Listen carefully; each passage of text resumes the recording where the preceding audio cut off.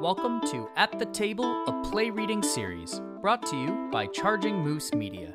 This week, we're sitting down with the playwright of Not That Difficult, Dura Leong. Be sure to listen to this fantastic play and our interview with cast members Austin Koo and Todd Buonapane on previous episodes. Enjoy!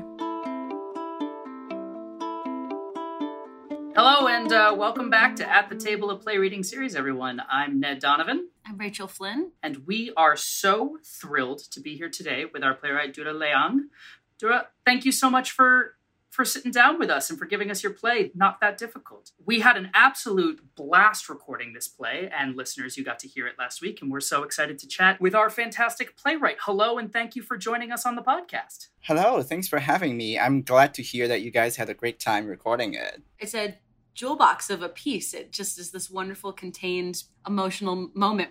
If you don't mind telling the folks who are listening who you are and a little bit about yourself. Where are you from and how long have you been writing and all the pertinent information. Totally. Hi, my name is Dura Leong and I'm from China. So for the rest of this interview, please forgive for my accents because English is not my first language.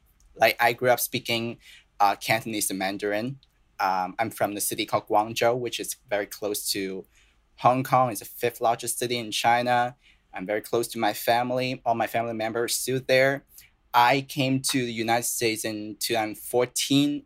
First, I went to school in Boston. Then I graduated and moved to New York. Got a job in theater. I was a marketing associate at Dixon Place on Lower East Side. So I worked there for 2 years. Shout out to Dixon Place. Shout out to Dixon Place. Yeah, Dixon Place is wonderful. It's a wonderful venue, wonderful theater, and they're still doing amazing works during this pandemic time. They put everything online at DPTV. During my time there, I met a lot of different artists, very talented artists. And some of them, they're from NYU Musical Theater Writing Program. Mm-hmm. And so that's how I heard about this program, Graduate Musical Theater Writing Program. I applied for it. I got in, and I got in as a composer. So for the cool. For the last 2 years, I've been like working my ass off in this program. I just graduated in May. Hey! Oh, congratulations! Thank you. Hashtag class of 2020. What a weird time to graduate in. Anyway, so yeah, I started writing since I was a teenager. I started writing music. I started from music, and I have never got an opportunity to learn to play any musical instruments. I never had the formal musical training. I just read a lot of musical theory books and started playing around with it. But I didn't start writing, and also like English is not my first language, so I really didn't start writing text in English until I got into this program, so which is like 2018. So I started writing English lyrics and then also playwriting. I started working on that. So this particular play, Not That Difficult, is the very first project that I started and finished it after I graduated. Wow. Very cool. Yeah, because after May, I was just sitting around and what should I do? Yep. And it started off, actually, I tried my best to keep myself healthy. Thank God I have never got COVID. And I also started a bunch of different new projects, some full lengths, some musical, and some other different things, including this short play. So because it's a short play, so it didn't take me that much time to finish it. Something nice about those contained pieces, right? Yeah. So when I finished it, and I got very excited about it, and also learned about this platform. So I submitted this play. And here we are. Well, we're very thankful that you sent it our way. Rachel and I read it, and I think we wrote you just maybe an hour later, and we wrote the actors. We wrote the actors we wanted, and they both said yes. Great. I'm finding something very satisfying from a director standpoint about in this moment where it's unclear when theater is going to be back in person, and of course, even before this, development process in theater being, I think for folks outside of the industry, it's frequently very shocking to them how long developmental processes are. That a new play, a new musical, certainly, this is a process of up to, and beyond a decade. This is a long process. There's something incredibly satisfying to my mind about the idea of you wrote a short piece, we read a short piece, we recorded a short piece. Like, there's something really lovely as a bit of a silver lining in this very wild time that it's possible to participate in pieces. And I'm finding this in reading work as well, where things can come to a more rapid fruition, and how thrilling that's been. There's no question there. I just wanted to tell you how nice that felt for me. But I am curious, did you go to school for writing or for composition or for both when you were up in Boston? Okay, so I went to Boston University to study public relations. Oh, get out! It was nothing about performing arts. Truth be told, I had never had live theater experience when I was in China. Okay. I didn't have my first live theater experience until that evening in 2016. I went to see my first Broadway show when I was visiting New York from Boston. Then I learned, wow, okay, this is live theater. And then I wanted to do something about it because What was the show? Can you take a guess? It's a new show of that season. 2016. Not Hamilton.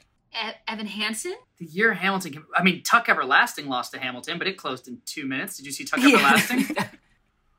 No. So the answer is School of Rock. Oh, great. Wild. But the thing is, the message from that show is really encouraging because, the show encouraged the kids to pursue their passions and to try on music, to try on something more creative, and then that really inspired me. Oh, because I have been writing music for fun for quite some years, and why shouldn't I? And yeah. So that's how I really got into it. Plus, that cast was so good. Yes, Alex Brightman. My God. What a wonder. No. Yeah. NYU grad Alex Brightman. Speaking of NYU. Mm-hmm. Uh-huh. So I went to NYU for this graduate musical theater writing program, and even though I was there as a composer, I got the opportunity, the training as a words person. I studied how to write lyrics in English and to write plays in English. Have you found that it shifted where your heart lies? Do you consider yourself sort of a combo playwright, composer, lyricist now? How would you define that balance for yourself? Sure. I would call myself a theater maker. Great. Yeah. Great answer. Thank you. Because one big lesson that I have learned from this pandemic is the importance of flexibility. Mm-hmm. You have to know how to do different things, and because now that without access to most resources from the outside world, how you yourself can finish a project with very limited help from other people. So yes, for sure, I started writing music, but I also take great joy in writing words, and also even though I'm no longer working for Dixon Place, I still had a free concert series there. Oh. Cool. So the concert series is called Tin Pan Alley 2. It's a recurring program there. We do this concert series every 2 months to support fellow emerging musical theater writers. Great. So every time I invited 3 friends of mine and give them 15 minutes slot and let them do their thing. That's great. Cool. So I want to expand my toolbox as a theater maker. And it really doesn't matter if I call myself a composer, lyricist, or playwright, something like that. I'm just trying to make things and creative art for other people. That resonates for me so hard. Yeah, we found a compatriot for you. I think it's a very good time for that reconsideration of what roles look like in our community too, which is exciting. If you don't mind my asking about, and you're certainly welcome to not talk about, but I would love to hear a little bit about the process of lyric writing and playwriting in what sounds like at least your third language. Oh my God, where should I start? I can share one interesting fact about like lyrics writing, like just interesting fact about songwriting. In the difference between songwriting in Chinese, songwriting in English is that like because Chinese is a tonal language, so different tones have different meanings. So it's very difficult to set music to existing lyrics.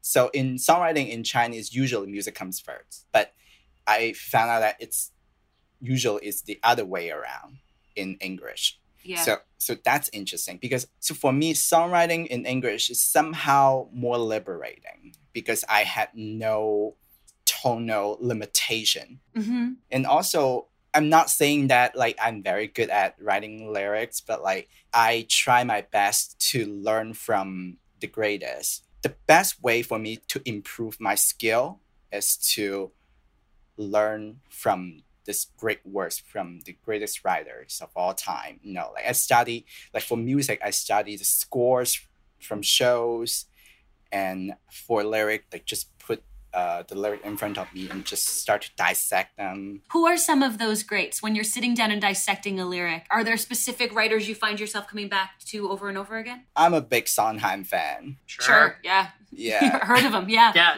Yeah, Talented individual.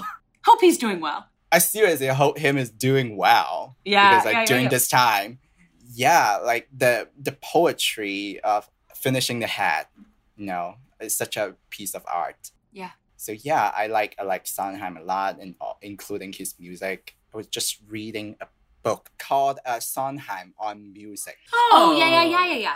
Mm-hmm. It's from a very academical way to look into, you know, aspects of his music, and which is very fascinating. Do you find you enjoy setting your own lyric at this point, or are you enjoying new collaborations?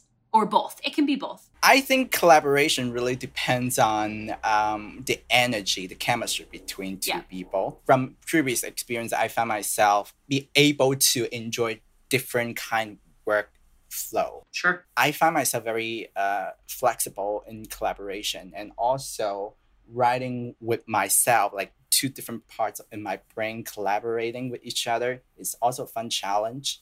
For me, I wouldn't say I would take a huge chunk of my time just doing one thing. Sure. For me, like the best way to fresh up my brain is to jump between different projects and different ways of collaborations.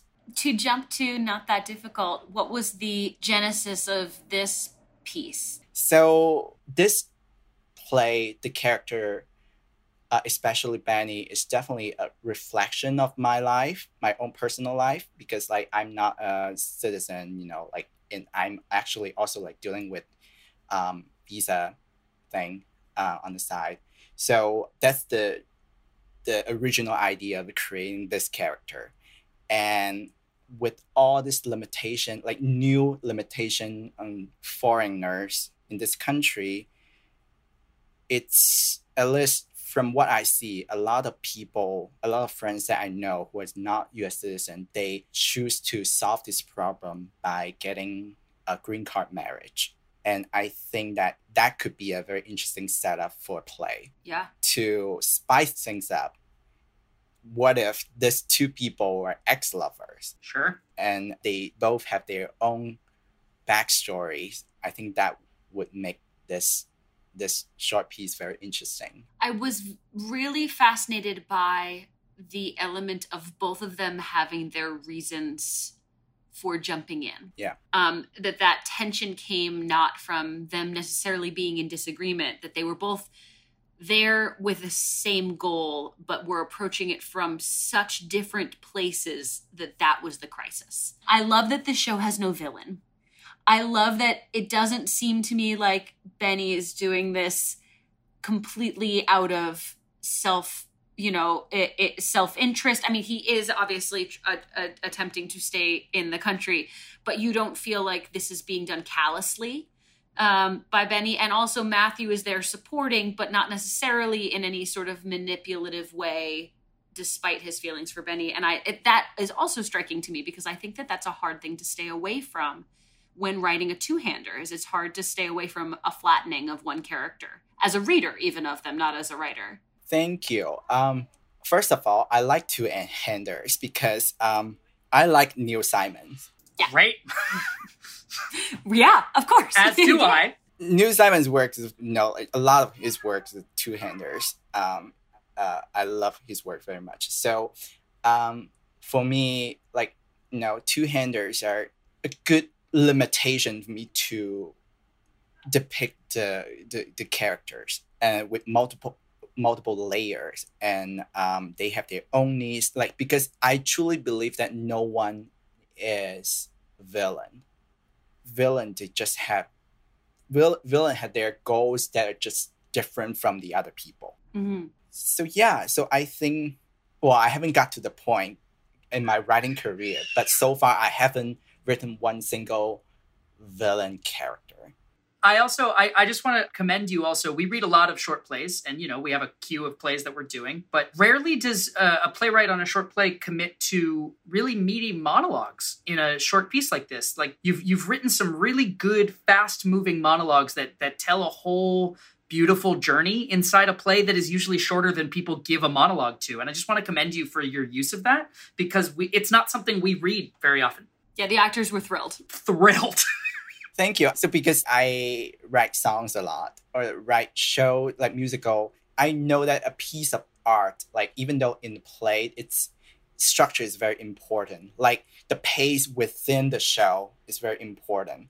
I don't want all the lines in my plays share the similar length. Mm-hmm. And even within its short play, it's fun to have different pace from the beginning to the end. Yeah. Each characters, they have their moment to shine, and they have shorter lines to talk to each other, and there's some physical body language moment, and there should be some place that is silence or something like that. So it's more from the sound aspect of the show. What a wonderful way to consider dialogue as musicality. So, Dura, as is an at the table tradition, we ask everyone the same question. And so for you, the question is, what is your favorite snack? Or during these quarantine times, we've adjusted it to be, what is the snack or meal getting you through the quarantine? I would say Greek yogurt from Chobani. Chobani? You are the first Greek yogurt person, I believe. I'm sure not the last one. Yeah, sure. Do you have a flavor that you go for? So every week I do online grocery shopping, and then there's multiple, there are different options. So I try to rotate them, try to have them all. So this week I'm getting pineapple. I didn't actually realize there was a pineapple Chobani. Okay, wait, I have more questions because I only recently discovered Greek yogurt because I've never been really into it, but my trainer tells me that I should start eating it because it's very healthy. So I've been starting to mix it up and put together new flavors and adding granola. Do you just eat it plain? Do you have do you have something you add to it? I mean, I cannot eat plain non-fat Greek yogurt because it's just not humane. So that's why I prefer to pick 2% milk. Sure. That will bring out some slice of flavor and flavors from the strawberry, pineapple, different kinds of fruits. So normally, if I, for example, I'm getting a pineapple Greek yogurt later today, then I'm planning to eat it plain. You are a better person than me. I have yet to figure out how to do that. I usually am adding granola and stuff. Well, I eat granola too, but I usually eat granola in the morning, as breakfast. Greek yogurt is more like an afternoon desserts, that kind of stuff. Got it. If there were a place online for people to check out more of your work or to get to hear it, is there either social media or a website or something that you would encourage people to visit? Yes, totally. My website is my name, duraliang.com.